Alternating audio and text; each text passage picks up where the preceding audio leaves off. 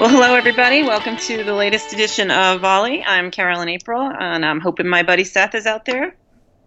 I'm here. How are you doing? I'm doing well. How are you? Good. It's been a good week. One of those weeks where you actually make a list of things to do and get them all done. So that felt kind of good. Wow, I would have to get a plaque and frame up my list if that actually happened. That's a rarity in a year, but good for you. Very good. I actually had a good week, too, so I can't complain. The country's had a weird week, though, wouldn't you say? Yeah. A weird couple weeks, and I think, the dust is settling a little bit. People kind of figuring out where we go from here, and I think whichever side of the aisle you might be on, I think that it was surprising. People weren't expecting it, and I think that's one of the biggest things that's been something for people to come to grips with is exactly, how did this happen? The polls were off. What information are people getting? And that's kind of led to this whole thing, especially this past week, about fake news on Facebook and Twitter and other social media sites. Yeah, I think you're absolutely right on sort of the shock and awe of this, regardless of your political leanings. But I think everybody, including the winners, perhaps, were caught off guard. And I mean, social media, it's just gone nuts. And me, I'm not a big social media maven, but I do go on Facebook and I'm on some other sites. And frankly, it's between friends breaking up with friends and family fighting, and now all the fake news out there. It's been crazy. And I was reading just the other day, because you brought up the fake news thing, and I think that's a good thing to talk about, because it's kind of disturbing if you think you can have an influential impact.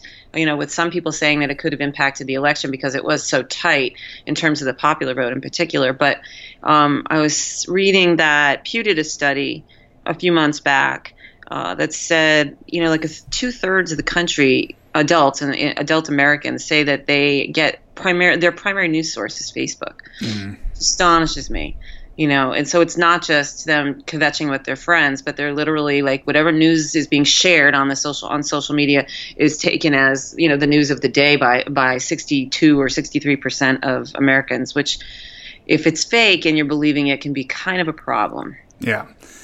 I wrote a little bit about this on Medium this week, talking about what is our responsibility if that's the way we're getting our news, or if we're going to interact with social media or digital tools or whatever, what do we have to do? And there was a study that was put out. I read about it on a Nielsen site. It wasn't Nielsen that did the study, but looking at sort of general computer capabilities among 33 different well-developed countries, and very small percentages could perform complex computer tasks or even medium complexity computer tasks.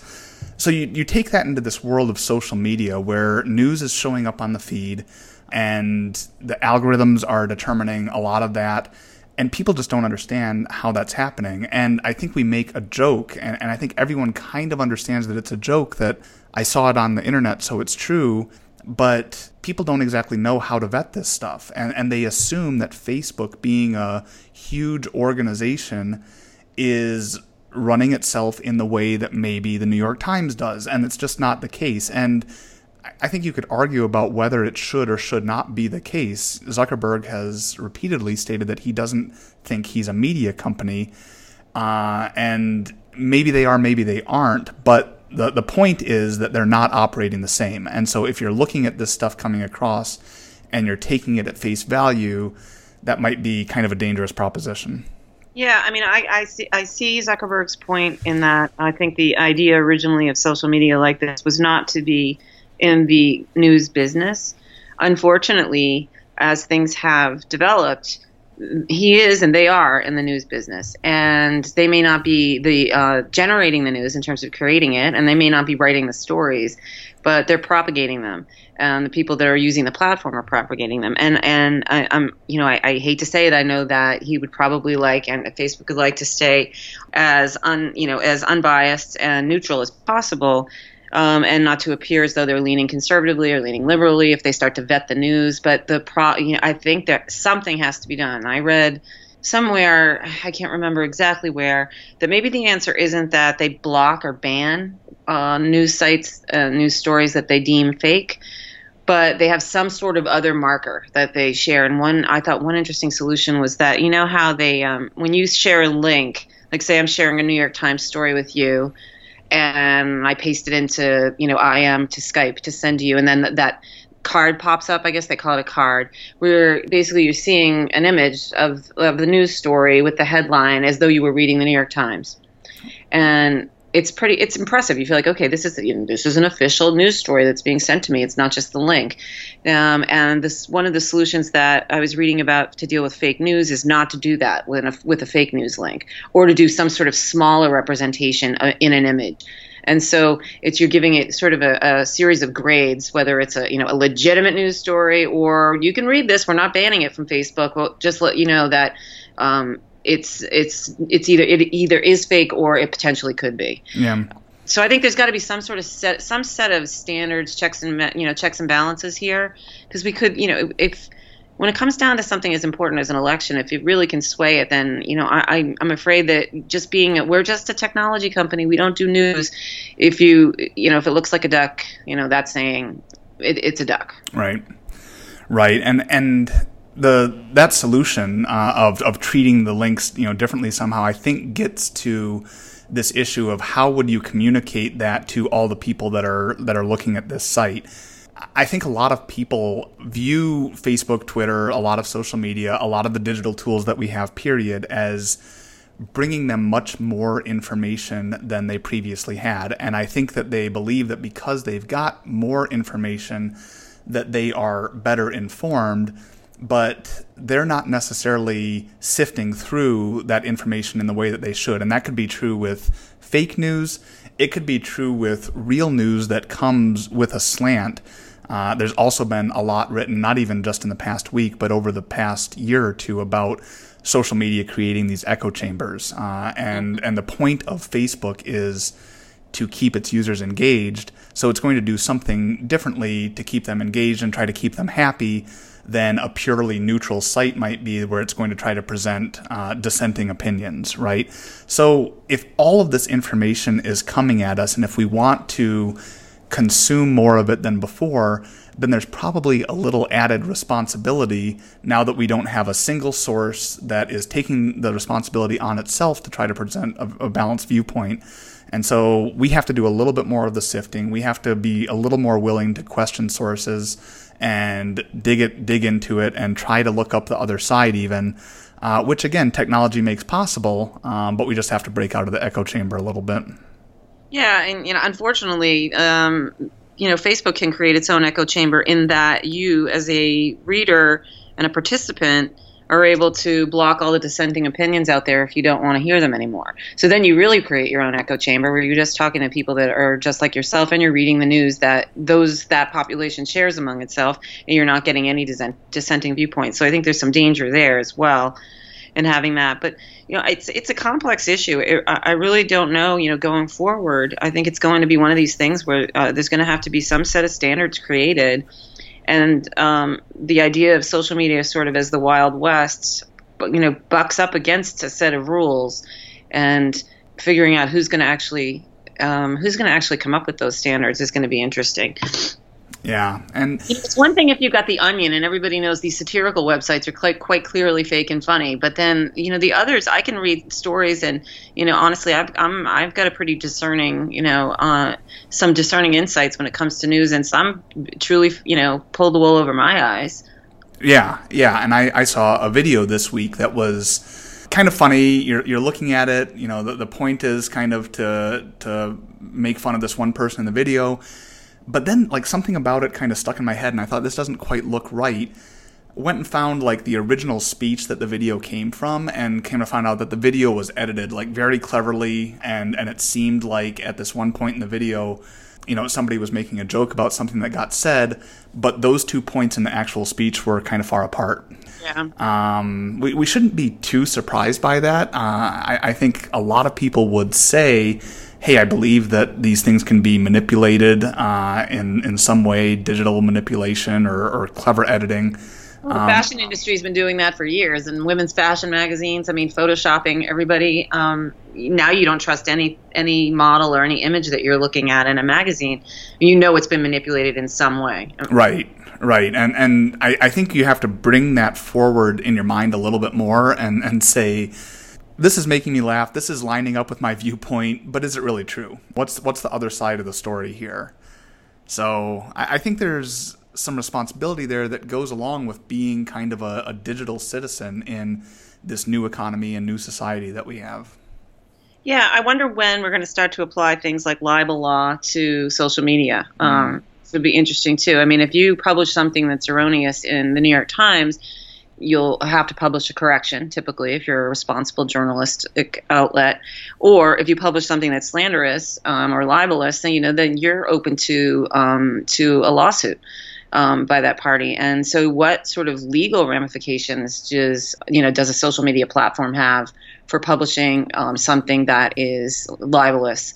And that's a whole other issue that I think that the Zuckerbergs of the world really need to think about. Well, and not just the Zuckerbergs of the world, but all the people too, right? I mean, I think people, the users, the people that are posting this, they would say that the great thing about this is that I can publish my own thoughts now. Okay, but to your point, there are structures around publishing so that people can't always just say, exactly what they're thinking. And they have to have, some balance, and they have to source it correctly and whatever. So, okay, if everyone is their own publisher these days, then what does that mean? And where can we draw lines around liability? Yeah, I think there'll be a whole legal field that's going to open up around who's liable, who's responsible, what are the laws, what are the rules of the road. But you're right, everybody's a writer these days, and it's easy as anything to publish your own stuff. But what's dangerous about the social media aspect of this is, well, people have been able to put up their own little websites for years and years now and publish whatever they wanted. But, 3 people, their relatives and a couple of their friends would go to that website to read the stuff.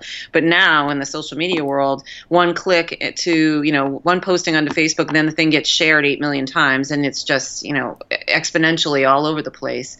And that's, I think, the danger. It was a lot safer. I'm sure these fake news sites existed all along, but they were in a much more closeted space. Yeah. And that's the power of social media. They're all over. One little story, the Pope endorses Donald Trump, and, everyone on the planet knows now that the Pope endorsed Donald Trump. Well, the Pope didn't endorse Donald Trump. So, it's amazing the power of social media, for good and for bad. Right.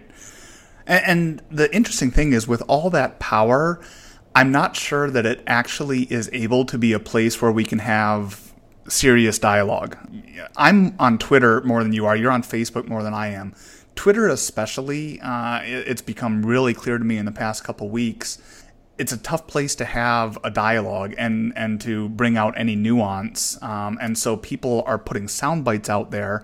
And I think they do the same on Facebook. They're able to qualify it a little bit more maybe, but I think still they put out these sound bites and then they get attacked with a sound bite. And another big thing coming out of the election is that we probably don't all understand each other nearly as well as we might like to believe. And there's probably a lot of contempt going between different bubbles and different pockets of people. And so if we want to break through that understanding, and if we want to get a little bit better knowledge of what people in the Midwest are feeling, or what people on the coast are feeling, or what people in certain economic conditions are feeling, we probably have to have different venues for that dialogue rather than social media. Yeah, I agree. I mean, on Facebook, the discourse gets a little lengthier than the soundbite. But it just goes back and forth and back and forth and back and forth. And at some point, you're not getting to some sort of understanding or feeling like it's a conversation. I feel like it's just a shouting match back and forth. And there's got to be a better way to facilitate this kind of discourse. I'm not really a big Twitter user, but when what I know of it, I mean, it seems like it's just a one directional kind of outlet for somebody to say this, and then that's that, and it's not a dialogue back and forth, to your point. Hopefully our new president won't use that as his only means of communication, but State of the Union in 140 characters. Exactly. Well, it might be less boring to sit through for an hour plus, but it's. I think this is a topic we can revisit. We'll be talking about this for going into next year as the new administration kicks off. But I think people are learning a lot about their friends and neighbors more than they had prior and learning things that they didn't know at all before. Yeah, and hopefully over the long term, that learning turns into a positive thing instead of learning and being even more disgusted than we already were. Yeah. So yeah, we haven't looked at social specifically in our research for a while, but it might be a good opportunity to try to poke at it a little bit, even if we don't, dive in completely next year. So Yeah, no, I think it would be interesting to do a study around sort of the legal ramifications and responsibilities of social media. I think that's something we could dive into, and maybe that's a topic we do visit in a structural way with research next year. Yeah. Yeah. We will see. So I think that'll do it for this time. Hope you have a very nice Thanksgiving. You too. Yeah, I'm looking forward to a little downtime and some fun with family and friends. Should be good. I'm not traveling, which is always nice for Thanksgiving. And my daughter's coming home from college, so all good. You're not traveling either, right? You sticking around? Yeah, I'm sticking around. We'll pretty much be here through the holidays. We've got a few guests coming next week and the week after, but otherwise we're staying here. So yeah, I'm looking forward to it. Also, little chance to catch our breath before we wrap up the year. Absolutely. All righty, my friend. Well, you have a great weekend, great Thanksgiving, and we will catch up in a couple weeks. All right. Talk to you then. Bye. Bye.